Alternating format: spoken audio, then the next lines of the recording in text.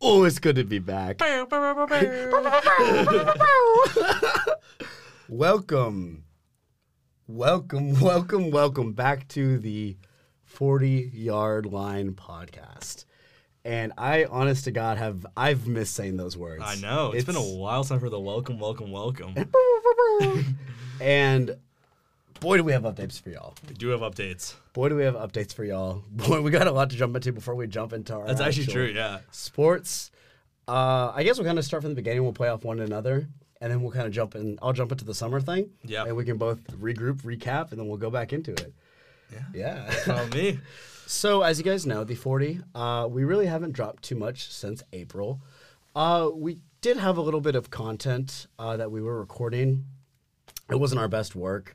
And there just ended up being some things going on in our personal lives. And also just ended up being a little bit of a slow sports year. Because, you know, with the exception of, like, the semifinals, it wasn't that great of an NBA season to finish out. But things kind of slowed down for us, so we decided that we were just going to take a break for the summer. We were going to regroup, come back, figure out what we wanted for our identity, and we were going to be back and better than ever, doing what we had to do. Of course. Now, we're regrouping over the summer. Quite a summer for us. The lads were on tour. Evan's first summer in Austin was very fun. It's a great time. It's a great time. My second summer in Austin, grew up, stopped using diapers. Yeah. Huge momentum. Accomplishment for you. Huge accomplishment. Yeah, but we regrouped in the summer. We got some not great feedback from some things that we were trying to reach out to, for some other things we were trying to become associated with. And, you know, we were at a little bit of a standstill. I come across this opportunity, meet this guy, you know. I talked to him. We work out really well. Turns out we're doing really well. And I talked to him about, you know, forming mayhaps a partnership with the 40-Yard Line. So Evan and I go out to dinner one day with this guy named Adi, this guy named Himanshu. And it ends up being more than a partnership, but an opportunity for both of us to expand what we do. So by the time you have heard this, you will have already seen it on our Instagram because it will get posted tonight. But I am very, very proud to say that the 40-Yard Line is no longer an independent podcast. Yes. The 40-Yard Line podcast has been acquired by Populous Company or Populous Fantasy Basketball, the #1 fantasy basketball app for the NBA season. All NBA fans should use it. It is a great, great time. That was a natural ad. Yes, it was. Yeah. But the 40-Yard Line has been acquired by them. We are now under the umbrella of the 512 Sports Show, but it is the same 40. It is just me and Evan. But hopefully there will be more people coming on. Yeah. We're trying to get some people with Oklahoma right now, trying to get some Oklahoma people on for the show, for OU. There's a lot of change happening with the 40, but I can fundamentally say I think it's only for the better. Oh, yeah. I'm excited for it. The people at Populous are some great people. They know their stuff. They really do. And, I mean, JC can attest. He's been doing a lot of work over the summer and working with that, trying to get the 40 and the other shows for them running. And it's a good product we got going on. I'm just excited. It's great. And we have a lot of stuff coming out that we're really excited about. Absolutely. And, you know, I actually looked at it today just because I wanted to check. This Saturday marks the 1-year anniversary of our first episode. That makes sense. I was going to ask you before I forgot to. I was checking. I was like going through some of our data, and it's you know, to come as far as we have in a year. I'm fundamentally proud to overcome the challenges, to end up taking on other opportunities with a less qualified podcast that I'm not going to mention. Okay, I'm still employed by them. Yeah, but like not the podcast. Yeah, part. I know. So I can say that. Yeah, the news is good, but specifically the sports, but everything. Yeah. I'm gonna get hit with a lawsuit, cease and desist. But regardless, to come where we've come, to see the growth of ourselves, not only as podcasters but as college students, as adults, has been something that's really been remarkable for me. I say that as I'm playing with my foot, wearing Birkenstocks. Just there's been a lot, and so I think before we jump into our episode, first, to everyone who's been with us for this last year of our life, to everyone who's listened to all of our episodes, to all of our friends, to our moms and dads, to our friends from Washington and the DMV. Yes, 202. To the no one I talked to in San Antonio, so just my parents. To everyone that's been here with us through everything, countless, can't say it enough how much we thank y'all. Yeah, seriously. It's been really fun, and we can't wait to move over to Populous 512. And, yeah, I mean, I guess I have some news that I need to share. Absolutely, you do. That does pertain to this. Your boy got a promotion. Yeah. I'm now covering the football team for the University of Texas on the Daily Texan. I'm an associate sports editor there, so I got the inside scoop on football, going to the press conferences, listening to Steve Sarkisian, the most confident coach in college football. Probably not true. But, yeah, that's really fun. I'll be up in the press box for the games on Saturday, so no more game day activities for me, which is definitely a little bit unfortunate. But I'll be in Tuscaloosa for the Alabama game, so I'll definitely tell the 40 about that, the first-hand experience, and I'm excited about that, and it's going to enhance the 40-yard line, I'm sure of it, so can't wait for that. I absolutely believe that, and trust me when I say there is no one that is better, more deserving of that job. Oh, there you go. That dude, this guy right here bust his ass this entire last semester, and then also proceeded to bust his ass the entire summer too for the Daily Texan. There's no one more deserving of this, and there's gonna be no one better once he eventually graduates to put out into the world to start writing. He's gonna make me cry. I'm tearing up. It's like you said, self-growth. So the 40 will not only have somebody in the press box, the 40 will now have someone on the field as well. Exactly. So I have actually transitioned away from media. So this is going to be my last stuff I'm doing in media. I'm going to finish out my film degree, but I am trying to transition into college front office athletics or athletic management. So I am actually working now as a game day marketing host for Texas Athletics. So Evan and I are officially out of our goober era. Our goober era. And we were qualified last year. Yeah. We are now more than qualified to tell you guys about all things Yeah, Texas. now we work for these people. But yeah, a lot. A lot. That was a lot to catch us up That was a lot. That was a 7-minute intro. That was great. Roughly 7 minutes. Here less.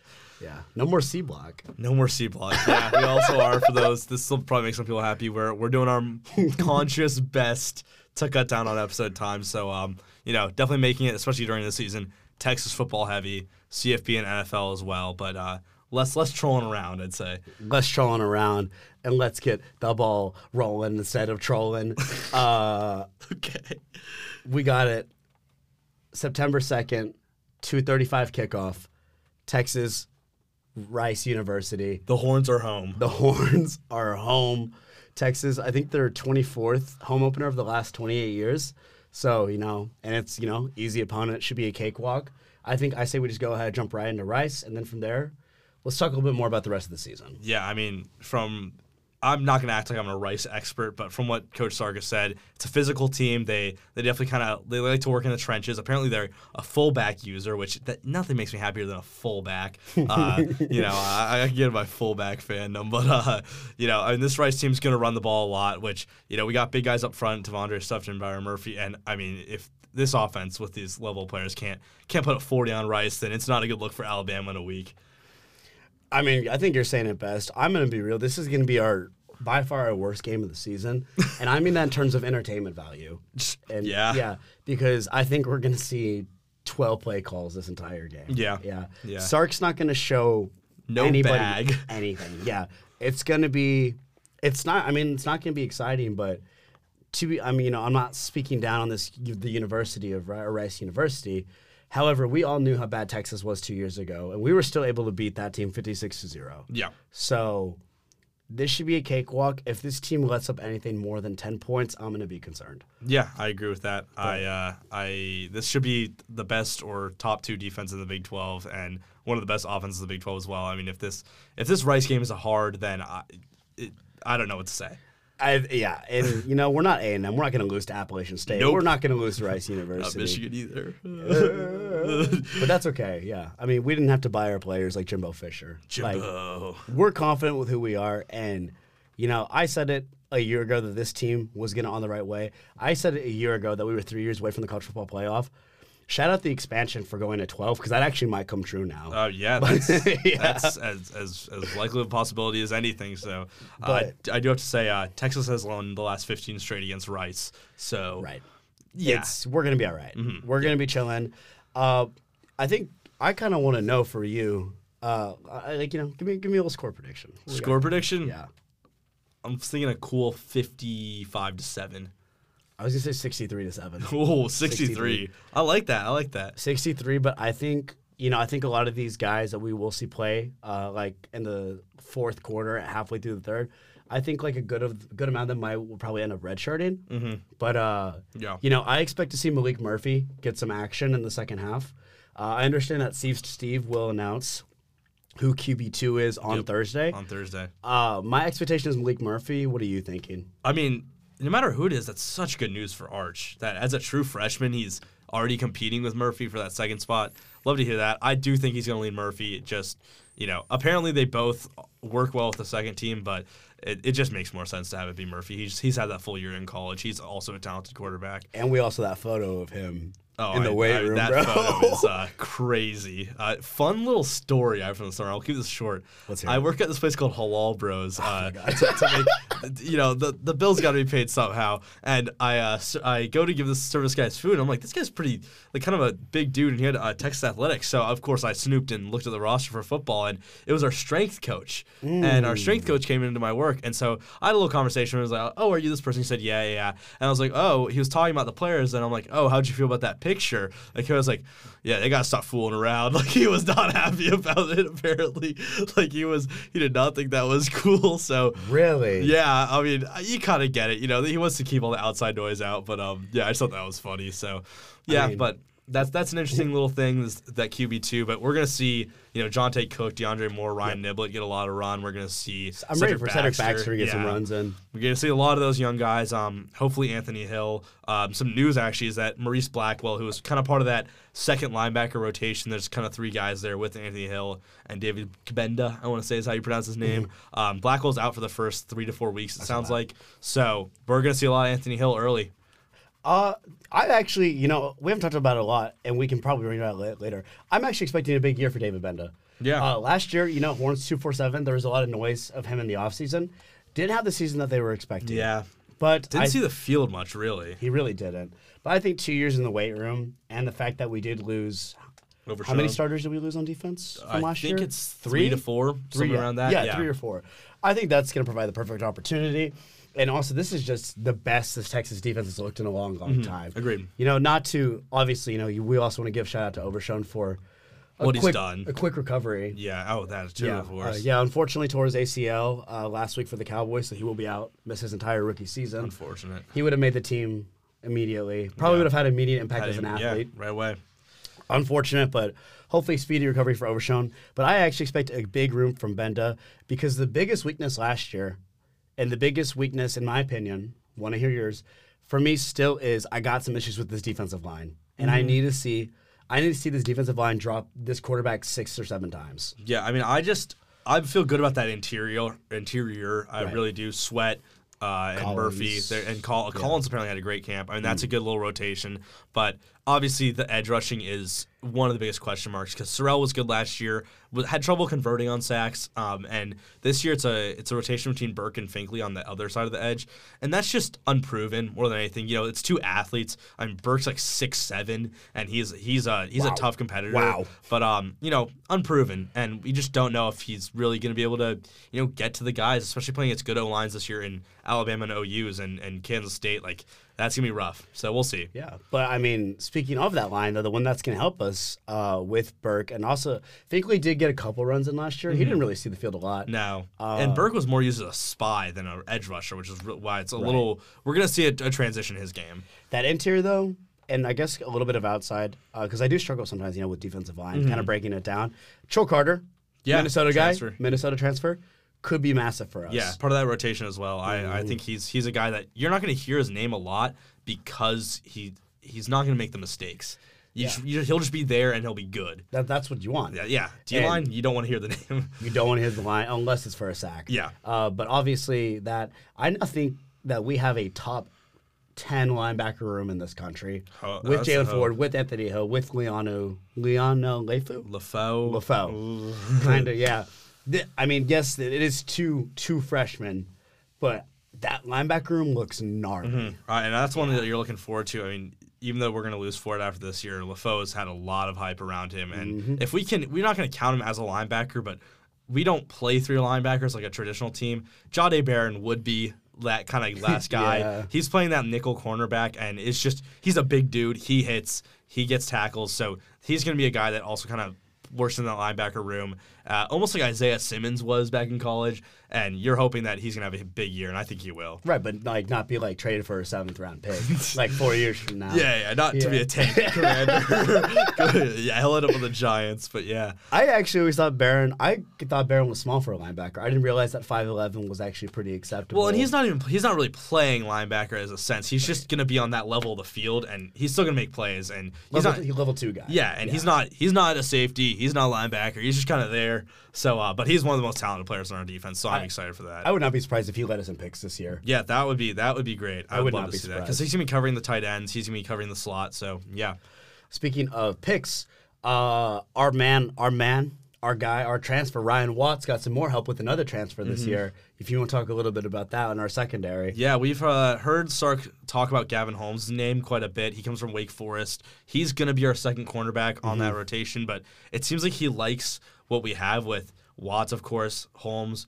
Terrence Brooks is coming back, and Manny Muhammad, who is a guy that's had his name said a lot in the press conferences I've been to.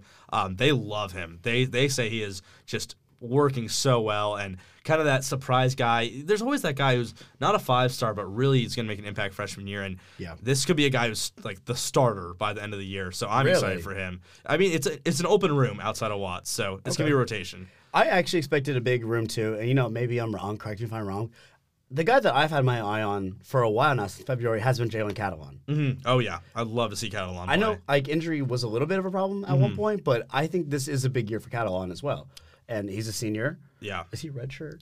I don't remember quite. I don't remember. I do think this is his last year. Yes, he's a redshirt senior. I'm seeing that right now. Right. And we have Crawford and Thompson there as well. That's where it's nice where you can take a transfer like Catalon because his big thing is the injuries. I mean, he's not been able to be on the field. When he's on the field, he's great in his freshman year specifically. But if he's injured again, we still have 2 safeties who are like starting safeties, and we have a rotation after that. I mean, Ty Afe, I remember him from last year. Yeah, out there doesn't seem to do doesn't seem to make plays, but I never thought he was a problem. Something. Taff. Well, Taff. The reason I know that is because Michael Taff is the one who recruited Manning. Really? That's why. Yeah. So there you go. He was for both of Manning's official visits. He was his roommate. Cool. Yeah. Well, that's Taff. awesome. So Michael Taff. So my apologies. You're good. Yeah. Only reason I know that. Yeah. I think we should get into the schedule, do a little rundown of what we got going on in 2023. I agree, but I was actually really excited. I hope that's something we do this year because my biggest issue is I've always struggled with breaking down the defense. I'm pretty down this year to do a lot of defensive breakdown. Oh, yeah. That's definitely where I think we can get our expertise a little bit better just as podcasters. A lot of game analysis. Yeah. Pretty excited for that. Definitely. Won't need any analysis for this Saturday, though. We're being Rice. Let's go to week 2. Week 2. Well, we know this game has been coming. Alabama. We've known about it since last year. It's revenge. We felt like we got kind of screwed. Yeah, I didn't want to say that word, but you said it, so I'm fine with it. There was calls. Ewers wasn't playing fully. A tackle away, it seemed like, from winning that game, and a field goal away. A lot of stuff. A safety away. Yeah. You can pick out 7 individual plays that probably goes differently. We win that game, but going to Tuscaloosa does not make it easier. The lack of Bryce Young does make it a lot easier. Alabama does know their quarterback. It will be Jalen Milroe, as far as I can tell. Same guy from last year. And he came in, almost lost to a weak A&M team last year. He's got the legs. He's a college quarterback. Kind of has that Anthony Richardson freak athlete, but his arm's a question mark. And this isn't an Alabama receiving core like what we're used to with the Jalen Waddle, Devonta Smiths. Right. It's good players. Like Jermaine Burton is a good player, but it's not as many guys where you're like, these dudes are going to be top 10 picks. So I think the roster for Alabama compared to last year coming in is weaker. I really do. And I think that's where Texas really gets the advantage of. Texas is better, Alabama is worse, but it's a Nick Saban coach team at home. So I'd love to hear what you have to say about this. Yeah, and obviously, we're going to beat around the bush next week, too, when we're talking about this game. But, I mean, we're trying to become the 6th team ever to beat a Nick Saban Alabama team in a night game. God, is it really that low? We're trying to become only the 6th ever team. That's a great stat. Yeah. I forget where I got it. I think it was like PFF or something. But trying to become only the 6th team ever. College game days there. Tickets are $700. I mean, this is as big as it gets. Mm-hmm. Steve Sarkisian is boasting a very unimpressive 13-12 record heading into his 3rd year as a Texas head coach. And, frankly, in my opinion, this is what it's going to come down to. There are 3 games, 3 to 4 that we're going to talk about this year in our schedule that are make or break games for Steve Sarkisian. Definitely. And this is his first one. This is, I'm not even going to come out with a score prediction yet. I'm not going to come out with who win. But I'm saying as long as they're somewhere in the plus-minus realm of a touchdown, I think that's something you would have to be okay with taking it away. It makes me nervous because rushing quarterbacks have hurt Texas quite often. So if it has to be a QB spy, we're going to have to go with the QB spy for the majority of the game, or we're going to only have to send 3 rushers at once, which I don't love. I don't love getting an Alabama guy time in the pocket. Yeah. But this game is going to come down to 2 things. It's going to be, how does Quinn Ewers respond to an SEC environment unlike any other? We saw what happened 2 years ago when Casey Thompson-Hudson Card played in Arkansas. That didn't go very well. Yeah, that was the start of a bad season. It's been a while since we played in SEC territory. 2 years. It's going to be 2 years. So it's going to come down to, look, last year, I'm going to say it straight up. It was a fluke. That first quarter was a fluke. That's not going to happen again with Ewers. But Quinn Ewers is a lot different from the Quinn Ewers a year ago. He is leaner. He stopped eating Chick-fil-A. He did. That's crazy. He shaved That's what I had for lunch. Nice. He shaved the mullet. He is, by all accounts, a different player. And he said today in his press conference, I'm a more confident player because I'm not playing for a starting job anymore. I'm playing to lead a team. I mean, does that not get you just pumped up to hear? He's a change guy. He is a different person. He's a change player than what we are used to. And I have all confidence in Quinn. One thing that Sarkisian said in his most recent press conference, which I really like to hear, is part of the reason with confidence is he's so happy he doesn't have to have a quarterback battle. Yeah. You think about it, it was Thompson and Card and then Card and Ewers the past 2 years. And that's, it's something that you have to work on the offseason, that now the weight's off your shoulder. You know who you're putting out there. Absolutely. And I love also that it wasn't ever a competition. There was never a question mark. It was Ewers' team. That shows you how much he's done. And also just the fact that he's got now the top 2 wide receiver room in the country. Oh, yeah. That's going to make things a lot easier. That just is so important for them. Throwing to Xavier Worthy, A.D. Mitchell, Isaiah Nayor, Jonte Cook, Jordan Whittington. Keep going. Jatavian Sanders. Oh, my gosh. Louisville guy. Louisville. Wide receiver. Oh, the transfer. We're blanking on the names right now. We are struggling with names right now. It's guys, we're warming up. We're warming up. I mean, it's Niblett as well. More as well. DeAndre Moore. That's who we're thinking of. Yep. Sorry about that. We're rusty. We are a little rusty. And I mean, for this game specifically, I will say, we don't want to lose this game because that's a confidence thing. But a loss technically isn't the worst thing in the world because it doesn't affect. It really, we lose to Alabama. It doesn't change our Big 12. Right. Probably doesn't have much difference for college football playoff or New York 6 standings, but you want to win this, and especially because this is going to be the best defense we play all year. It is. It's tough because you're talking about 2 guys in Kool-Aid McKinstry and Dallas Turner who are probably going to be high draft picks this year. Kool-Aid McKinstry is one of the best cornerbacks in the nation, if not the best. I didn't realize he was eligible for the draft this year. Yeah, he's a junior this year. I didn't know that, yeah. He is crazy and has a cool name. Caleb Downs, who's a guy that recruiting-wise came into the year as a top 10 recruit in the nation, and people are saying could be the best player at free safety on their defense as a freshman, which is big talk. They came in with 4 top 10 recruits, I think it was 3 or 4. Caden Proctor's a guy on the offensive line who's also going to start, but I'm a little concerned about how their defense is going to play against Texas and if they're just going to overwhelm us.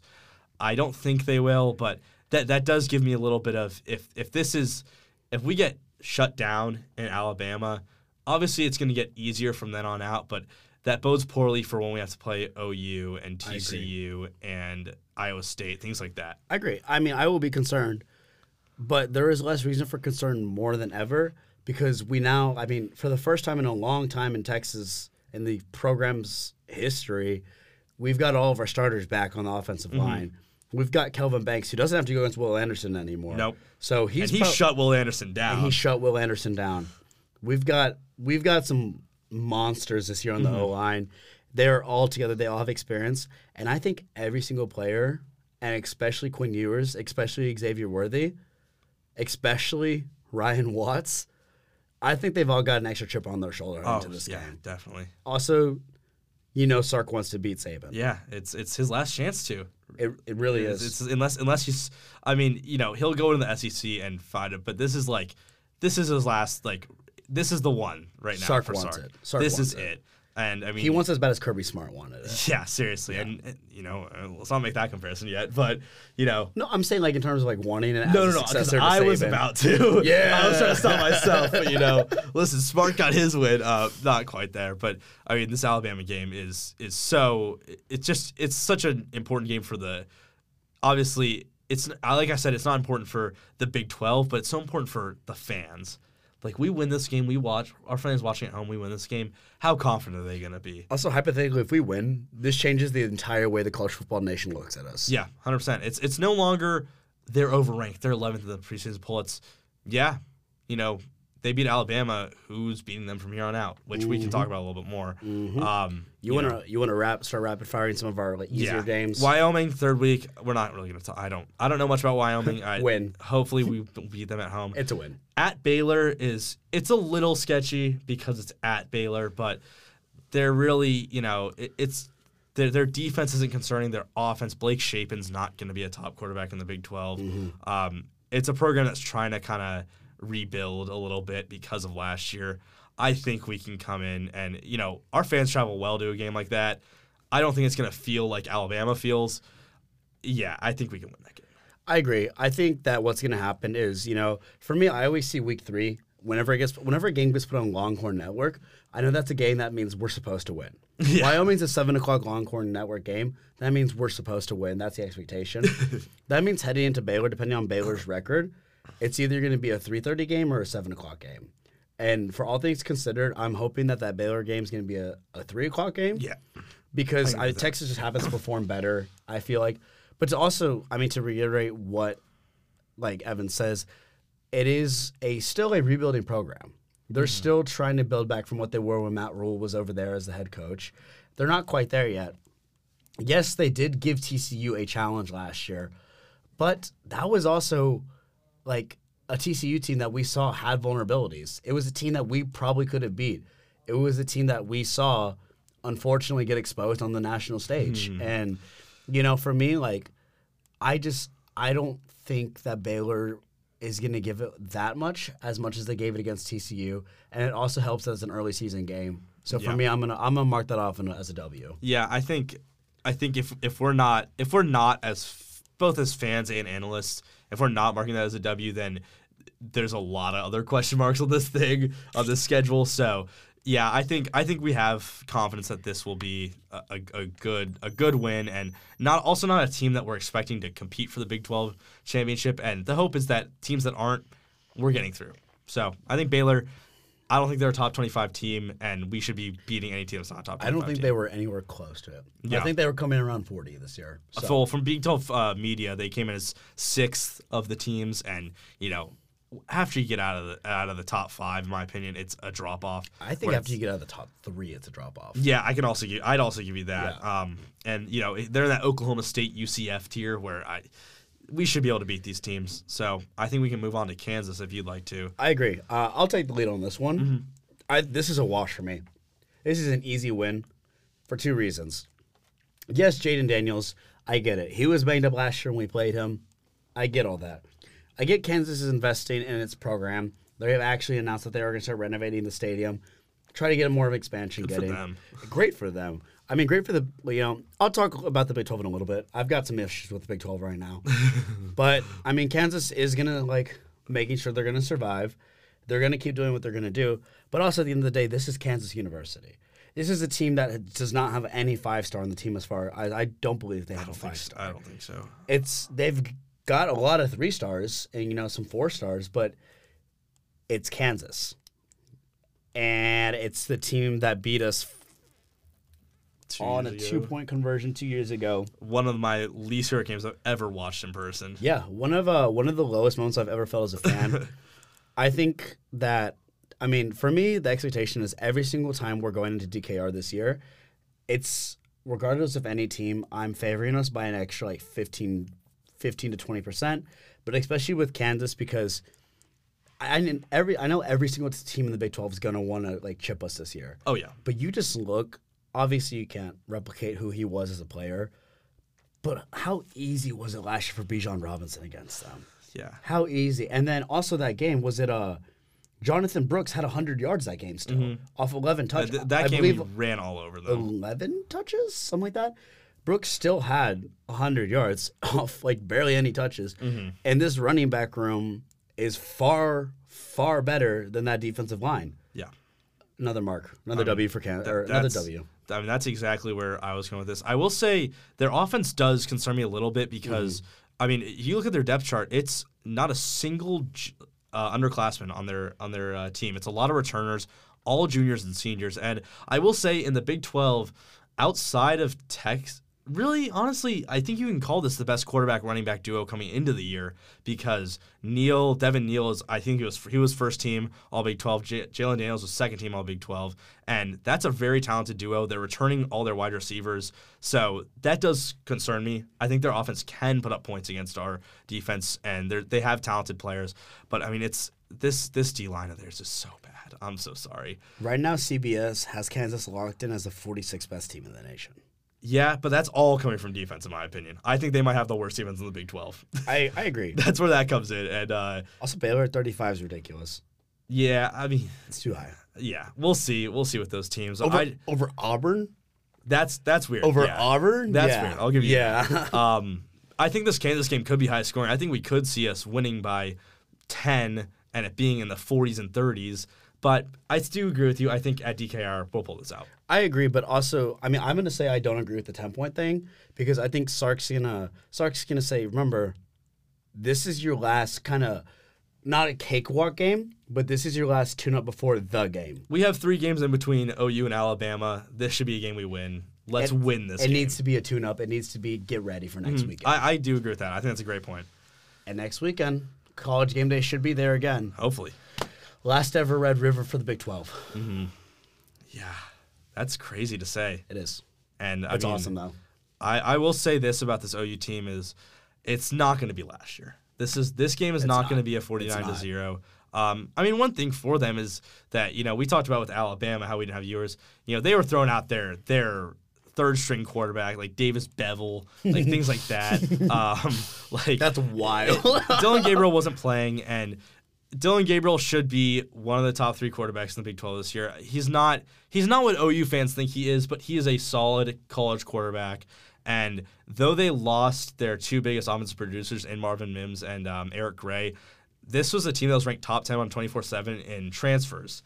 And they had a top 2. Them in Texas had all the 5 stars that came into the Big 12. So this is going to be a team that's very new. We're not going to know a lot of these players because they're going to have about 8 to 10 transfer or freshman starters on their team. And a guy that I'm familiar with, Angelo Anthony, coming from Michigan, a gadget guy, a dude who is a big play kind of specialist, and Brennan Thompson from Texas, who's the same thing. I mean, he's one of the fastest players in the state of Texas when we got him. Yeah. So there's definitely some players to be concerned about in this game. And this game, no matter how good these 2 teams are coming in, Texas could be, say it goes perfectly, they could come in 5-0.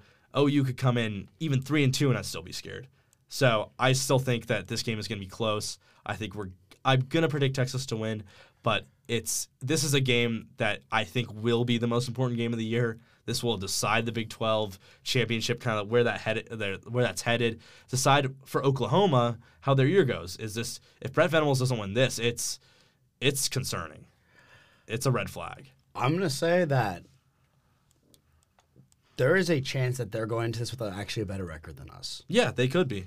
Because this Oklahoma team does not have a tough schedule at all. Oklahoma in their first 5 games play Arkansas State, SMU, Tulsa, Cincinnati, and their one kind of challenging game is Iowa State. Yeah. But that game's in Norman. They should win that. They should win that. Look, I mean, This team is hurting still from Lincoln Riley.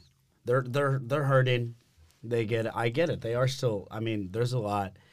They got, by all accounts, utterly embarrassed last year by Texas. A Texas team that, we come to find out that wasn't really all that good as far as the offense goes. The expectations were. I think you're right. Look, there are, for me, I know you have your 4 too. I know for you that we have a couple of trap games. I have my trap games too. We'll talk about that. Yeah. But it's there, man. I think the pieces are there. I think that they are going to remember everything that happened last year. I think both teams will remember that. But I just think there's something about this Texas team this year. It's the first time I felt good about it, and it's BV knows that he's going to face a lot of question marks. Yeah. A lot of his career, it's the same thing as Michigan and Ohio State. Yeah. Nobody cares what game you win as long as you win the game. Yep. It's kind of the same thing at Texas. Nobody cares what you do as long as you beat OU. And for Texas, if you don't beat OU, you're not going to the Big 12 championship. Yeah. This game will keep you out of the Big 12 100%. championship. And if you're not in the Big 12 championship, this season is a failure. Definitely. I agree with all you're saying here, and You gotta go with the expectation to win. It's not do or die for Venables, but last 2 classes Sarkisian's out recruited him. He lost last year and was bad last year. He loses this game, and suddenly the year doesn't look as good for them. And in 2024, right now they have a better class than us, but you remember what happened last year? Recruits were going over to our side we were up to 49-0. Shout out Colton Bassick. Yeah, Shout out Colton Bassick sorry. for flipping in February. Yeah. Yeah, I mean that I think if we win this game, we overtake them in recruiting because we have some guys on the bubble with that team, and yeah, this is do or die for Venables, but I think I agree with you. Texas should be favored. But also BV, I don't know how closely you follow On 3 and 247. Oklahoma is just taking hit after hit. They can't close on any defensive player. Yes, I have heard about this. Every defensive player is going to the SEC, or they're just ignoring the Big 12 altogether, and they're going out Michigan, Ohio State. A couple of bubble players that had Texas and OU in their top 5 either chose neither or they stayed that way. But Brett Venables is trying to be a defensive-minded coach in a Big 12 where no defense player wants to go. Seriously. And, it's hurting them hard for the future. But also Marvin Mims was the only player that did anything for them last year in that game. Yeah. So the loss of Marvin Mims is huge for us. That's big, yeah. It's huge. This Texas team needs to have a show. We'll see what Dylan Gabriel does. But, the cards are all on the table for that Seriously. team. It's going to be a massive game. Massive game. Yeah, I think I wrote a question out on our notes, and I'd love to hear your opinion on this. What's our record at the bye? Because our bye is right after the OU game. You're going to make me say it? Yeah. 4-1. I think because it's really hard to bet on us winning both of those games. It is. It's really hard to. It is. I think we're gonna win the games we have to win, and we're winning one of the two. And honestly, winning one of the two, whichever one it is, there's benefits to it.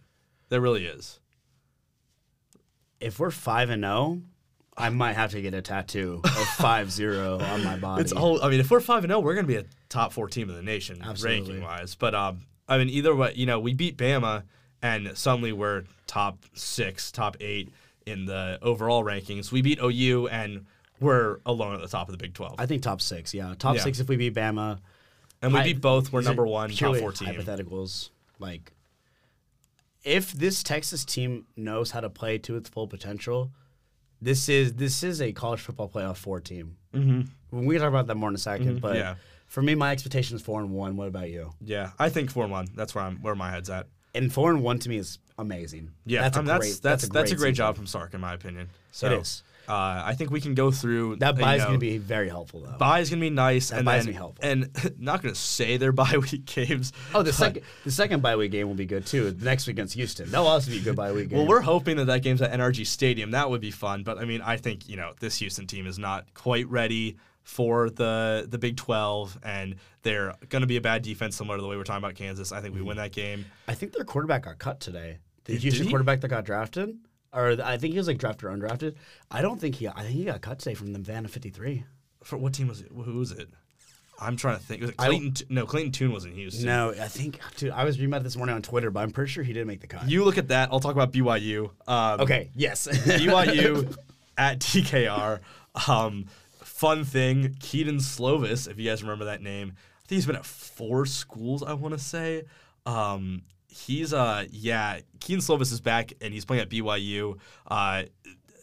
Interesting player. Not what he was when he was recruited into college football. I'm actually gonna look up his 24/7 right now. Hopefully this comes up quickly. But this is a guy who played at Pitt last year and wasn't exactly the best. I believe he was on USC. And he was supposed to be huge for Pitt. Was really bad for Pitt. Right after Kenny Pickett left, he's the big name at BYU. But after that, it's just apparently their offensive line is good.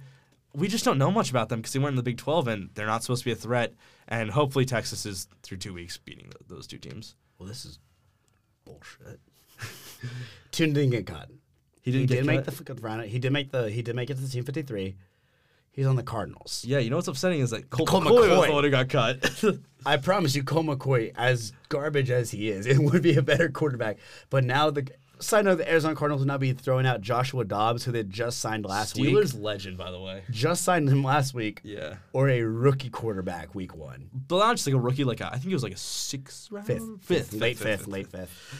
Yeah. What a joke of a franchise. I mean, they're tanking. We talked about the Isaiah Simmons thing earlier, but they're tanking. I'll be taking cracks at the Cardinals all season. That's going to be so fun. I always knew Cliff Kingsbury was going to be a bad head coach. Nothing made me happier than seeing their downfall. I hate Kyler Murray because he went to A&M and Oklahoma. Nothing made me happier than seeing his downfall. There you go. I'm not happy towards ACL, but I'm happy he's not playing well. Yeah, there you go. Yeah. That was well said, JC. I verified. Next game is Kansas State. BYU, side note for me. This game means everything to me. Really? Because the last time they were here, they beat us. Because Taysom Hill running for 3 touchdowns. See, that's before I was a Texas fan. Dude, that game means a lot to me. I read a really good book about BYU this year. I get a lot of their program. A lot of what they do is kind of it's beautiful. Like how much of it's just purely ball.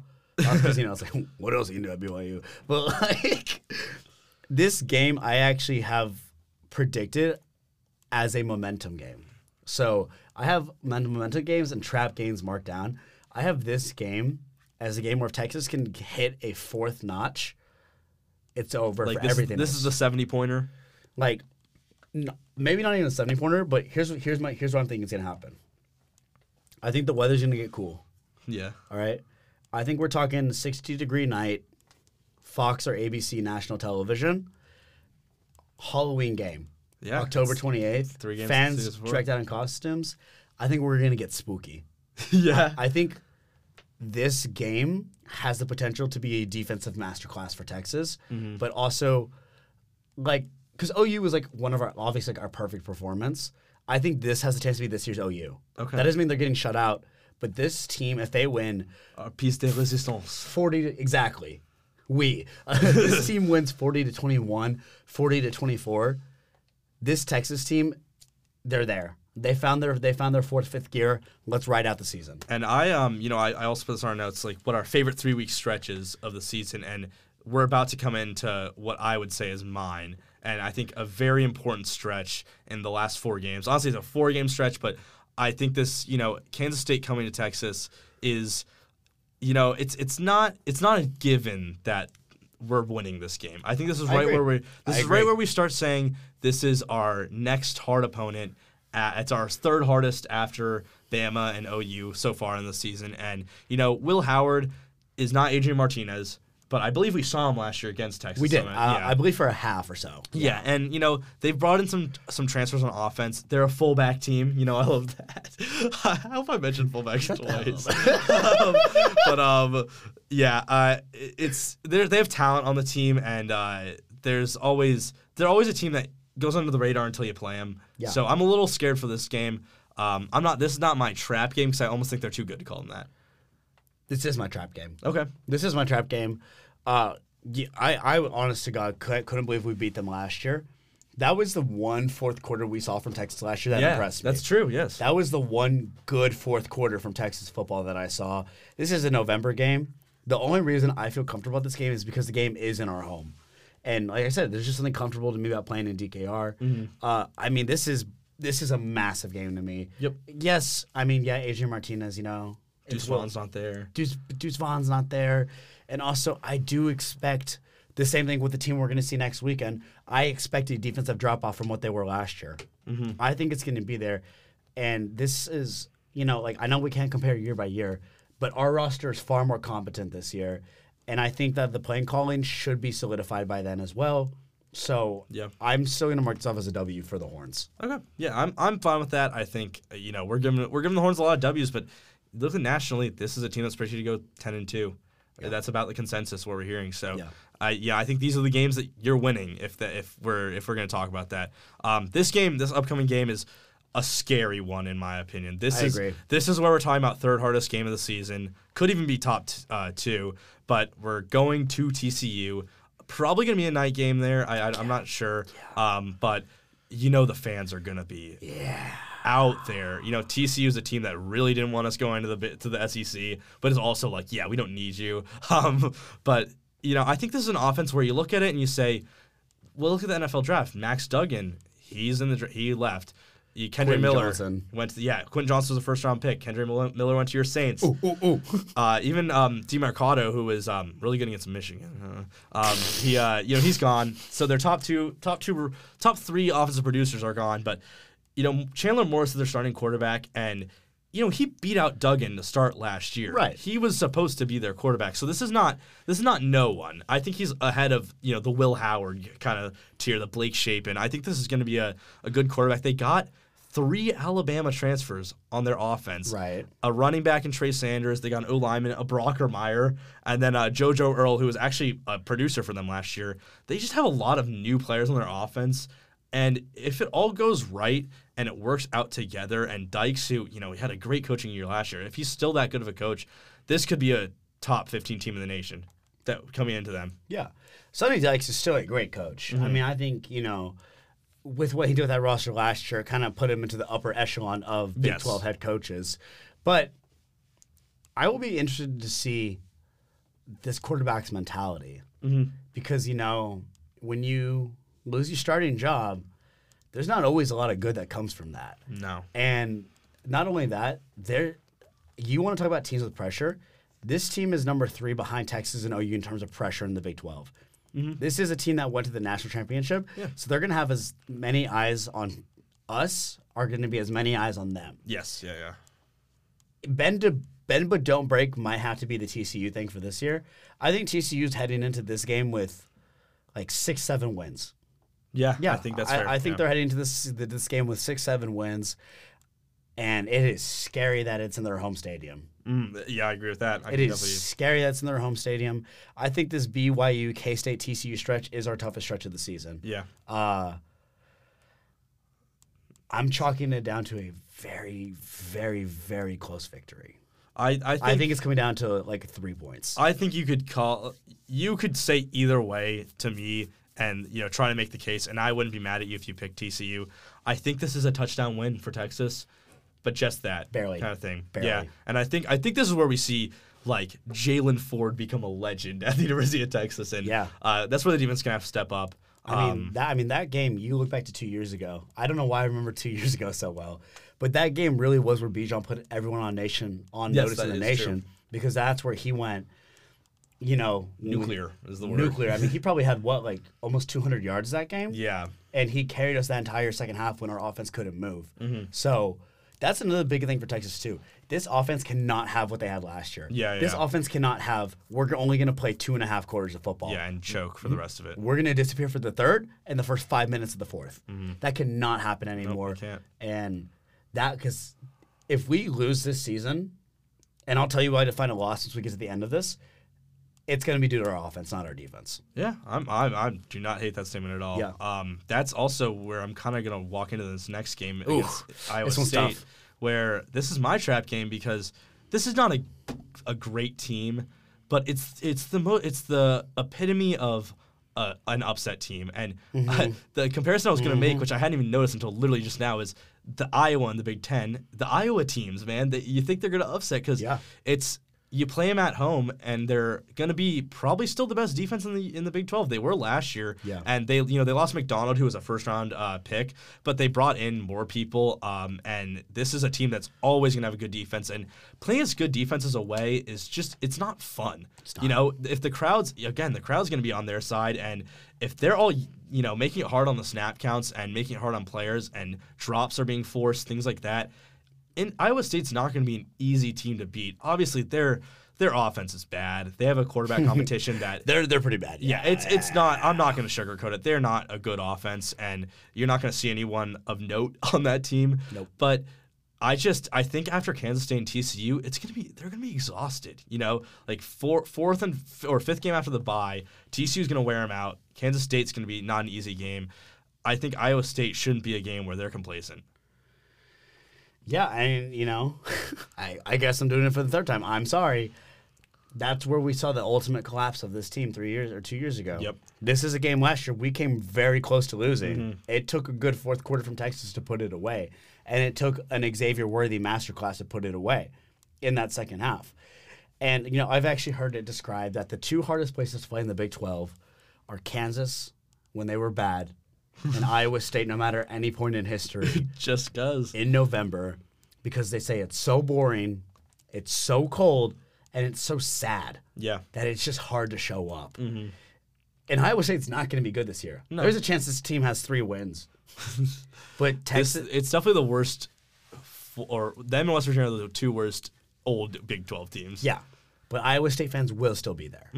Yeah. And every single game this year, the expectation is that every single one of these teams will sell out, because every single one of these teams is going to give us their absolute best every single weekend, because everybody wants to send Big Brother home. Yeah. I mean, how important is that win for Iowa State to say, yeah, we beat you guys, Rays. You left the Big 12. Your second to last game in the Big 12.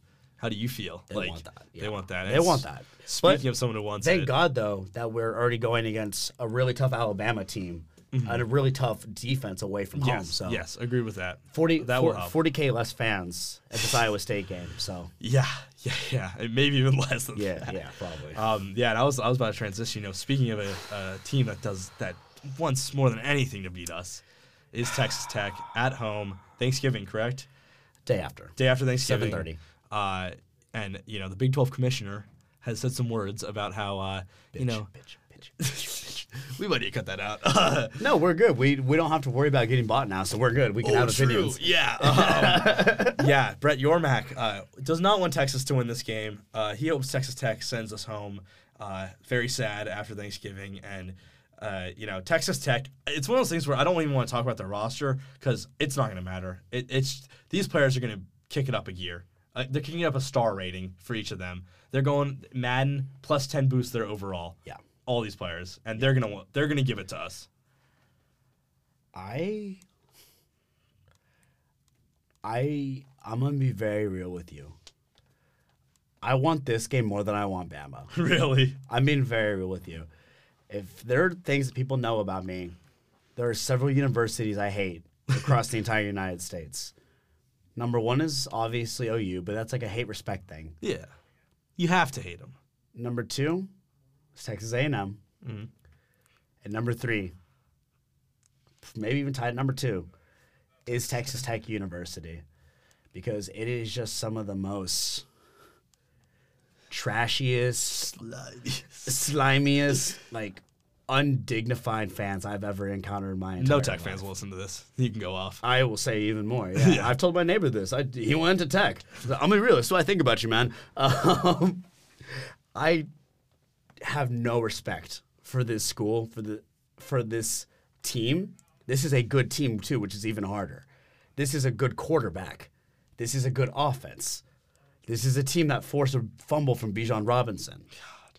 This is a team that shoved one of our players last year and put it on their bar stool and was proud of it. That's right. I can't describe how much I loathe this school.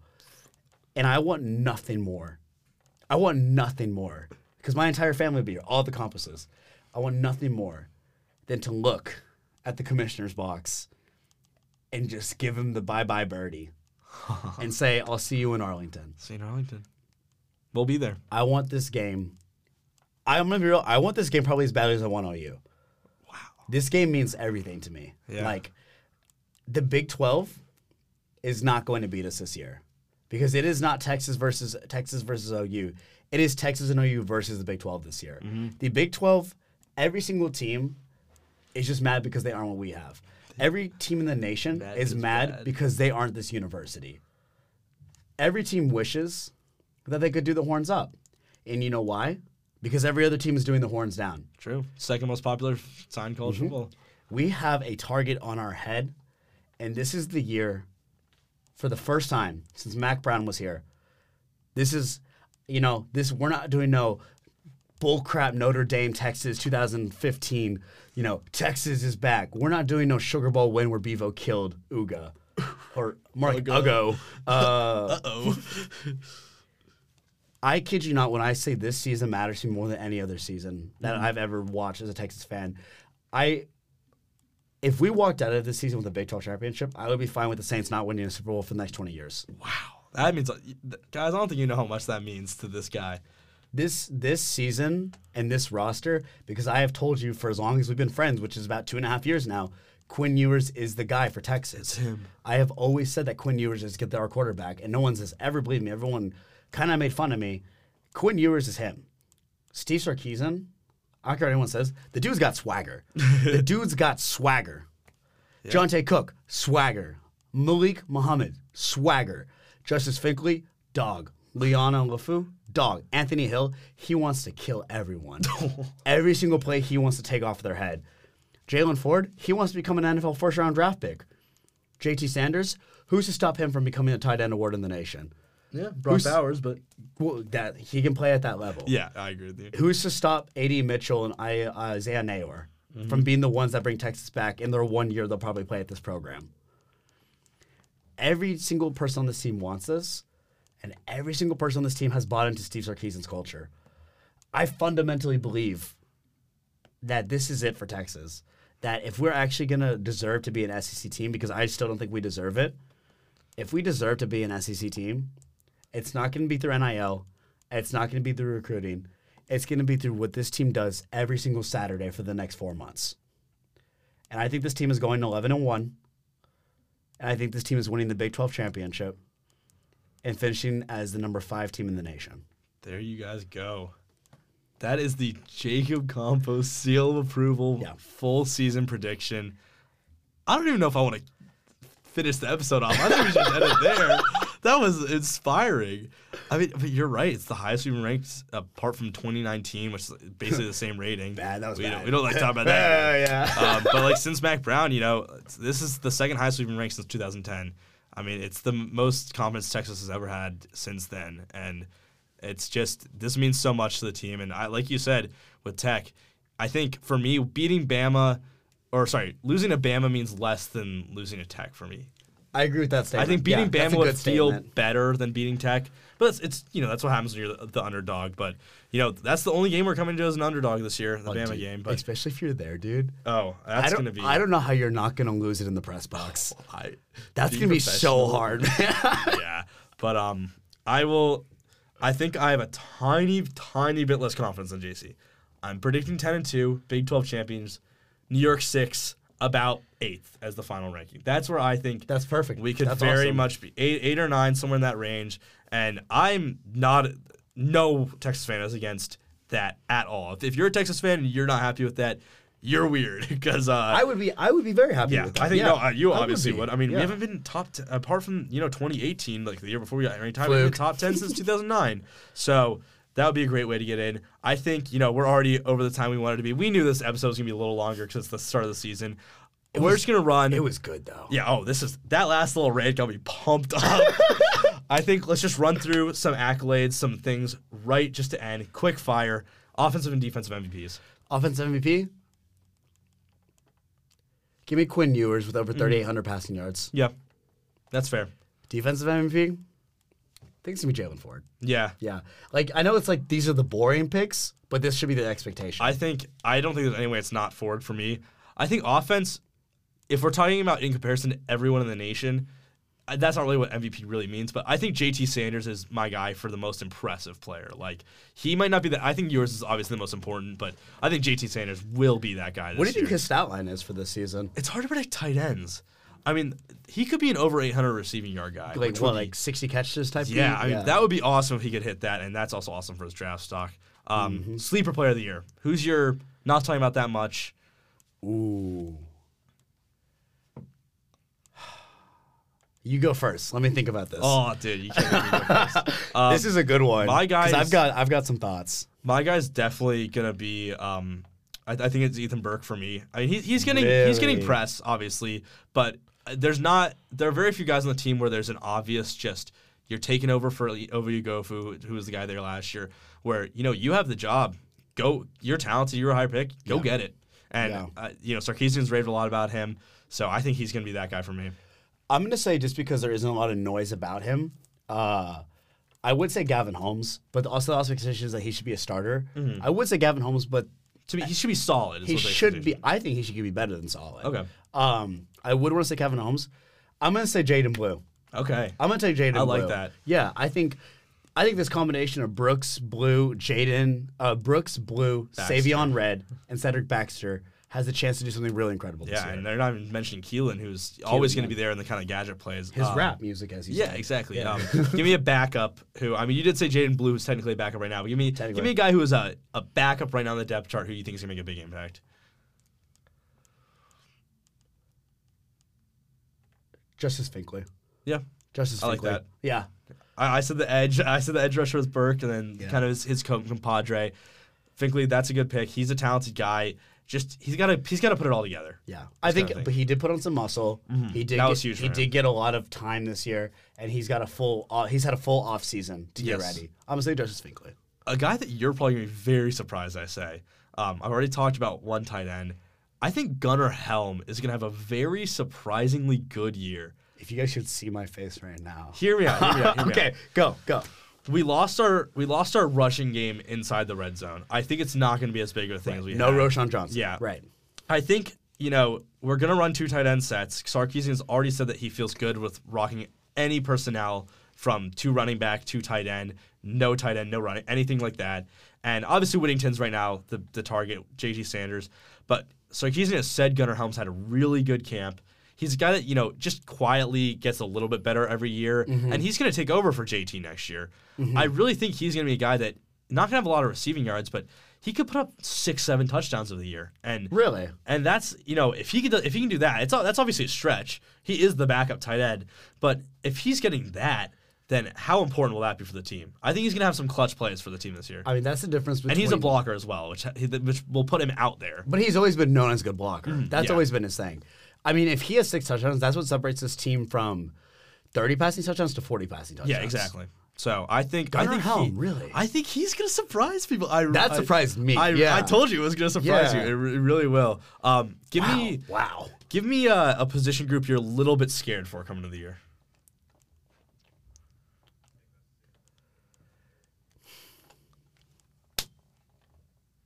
Quarterback.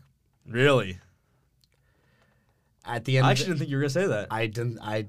Quarterback. Okay. Yeah, I trust the guy. I love the guy, but at the end of the day, it comes down to what he does. So my quarterback room is the scariest. Obviously, knock on wood, you don't want anything to happen, but I want him there all season. I don't want to ever have to put in Malik Murphy unless it's for a gadget play, and I don't want to have to put Arch Manning in one of these intense situations as a freshman. Yeah, very fair. That's actually, that's one I didn't think you'd say. I'm gonna go for like the easy answer. The linebacker core outside of Ford does scare me. Okay. I think as much as we want to like the guys who are coming out there, it's Gabenna's been there for 5 years, has 60 total tackles. Yeah. Maurice Blackwell's been a special teams guy. Anthony Hill's a freshman. I know he's great. He's a freshman, and he hasn't won the spot. If Sark came out and said Anthony Hill will be our second linebacker, I'd be like, oh, we're gonna get it. Yeah. But that second position does scare me a tiny bit. I think there's definitely a little bit of concern with that. But I think it's gonna be fine. but it does concern me a little bit. At least it's not our safeties anymore. Yeah, I mean, they're finally a group of seniors who can just needed that. play. Yeah. And then, my last question I had up, and you can add one as well if you'd like, but give me a coach you think is going to have a lot of importance this year. Okay. Chris Jones. Chris Jones? Chris Jones. It's Chris, right? Chris Jones. Wait, I'm trying to Is it Chris? Is it Chris? Are we talking about the wide receiver coach? Wide receiver Jackson. Coach. Chris Jackson. Dude, he's new. I've been going off the dome all day. You've actually been. If this is only my second mistake, yeah. Chris Jackson, because I was reading the notes that we had talked about yesterday. Mm-hmm. Chris Jackson is not going to be on the field this year. Chris Jackson is not going to be up in the booth. Yeah, he's up in the booth. I think the thing that we struggled with last year, because I'm assuming the expectation is Sark's still going to be the play caller. Yes. I still don't love that. I don't love when a head coach does both. Never been a fan of that. Never will be a fan of that. But it is his offense. I get it. But having an NFL coach that was able to transform the Jacksonville Jaguars into what they are today, into who they were last season, into Christian Kirk, saving Trevor Lawrence's career post Urban Meyer, I think that having that expectation and Chris Jackson to tell Sark, here's what I see, and I'm seeing it from a very talented. I'm coming off a very good season, but I chose to leave a good job because I believe in a program. I think he's gonna be able to help us see the field in a way that we can. Yeah, I'm really excited for that. I think he's the most wild card part of that staff. Yeah. You just don't know. But I'll go for one that we've seen a little bit of. I think a guy who kind of similar to what happened last year with I can't believe I'm blanking on our last wide receiver coach, but I think our running back coach, the starter choice, is he's going to show people why he was so respected in Austin and why, you can always – there's always a thing where, you're coaching of these great players. You have Bijan Robinson, the best in the country. And it's like, well, how much is the coach doing? Same with the Brady Belichick thing. I think we're going to see without Bijan just how good of a coach he can be. Having to juggle 5 or 6 guys, all with very different skill sets. A guy who's a gadget player, a guy who was a wide receiver, a freshman, some, sophomores. I think Tashard Choice is going to have a great rushing team. Maybe we're not going to see the one guy, but he might get pushed to be an offensive coordinator after this year because of that. And I'm really excited to see what he does with the team. We both want skill positions. They're the most fun. I agree. And also just as a recruiter as well. Yes, that's huge. He's up there as, with the Kyle Flood guys. Mm-hmm. As recruiters, they are so talented. One more note as well. I don't have any other ones. They're actually fire questions. Really good questions. Script writer. Yeah, he's a script writer guy. How many 5 stars do you think we're going to finish with? Oh, God. See, that's hard because I'm going to have to look at our text 24/7. All I'm saying is that Dominic McKinley is set to announce on Friday. He is a big one. He's set to announce on Friday who he's committing to. And I said it on the 512, which, no one here listened to because no one knew about it until today. I think that Texas is going to add about three to four more 5 stars. Well, we have a locked in one with Colin Simons, which is huge. McKinley is I think he's supposed to. I think we're going to add about 4 more. I'm saying 4 more 5 stars in this class. I think Texas is going to finish with the top 3 class for the 3rd consecutive year.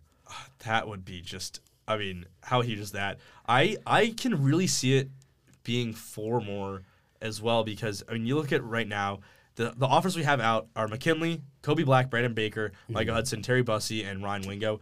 I think Micah Hudson's coming here. I'm really getting confident about him. I'm not. Really? I love that you're saying that because I have not felt good about Hudson in a while.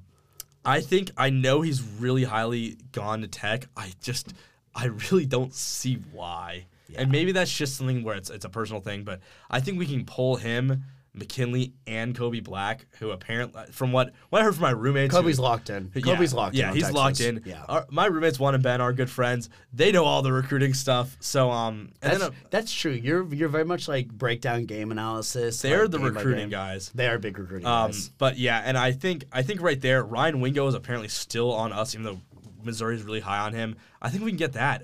That's 4 more dudes. That's 5 stars. I don't think it's out of the realm of possibilities. I think it's a minimum 3. Just based on total numbers, we have 1 and we're in on 6 or 7 more. There's 2 5 stars that are going to be outside of his game, and 3 guys that are committed to other schools that will be taking unofficial visits to Texas. Really? On That's Saturday. Important. And that's against Rice. Yeah. The nation, they're looking. It's loud. It's loud. Looking. The lights have never been brighter. They're bright. They're bright. I promise. I think we're done. I think we're good. A little bit longer than what we've been saying. I think I will tell you guys, for these upcoming few weeks, we're going to do our very best to have these at around the 40-minute mark. Right. And, this is because we have to preview the season. And we're excited. This was good. This was fun. This was actually good. a great episode. We were in depth, Yeah. professional. For the most part, yeah. Better than normal. You did say some words about Texas Tech. I'll say it again.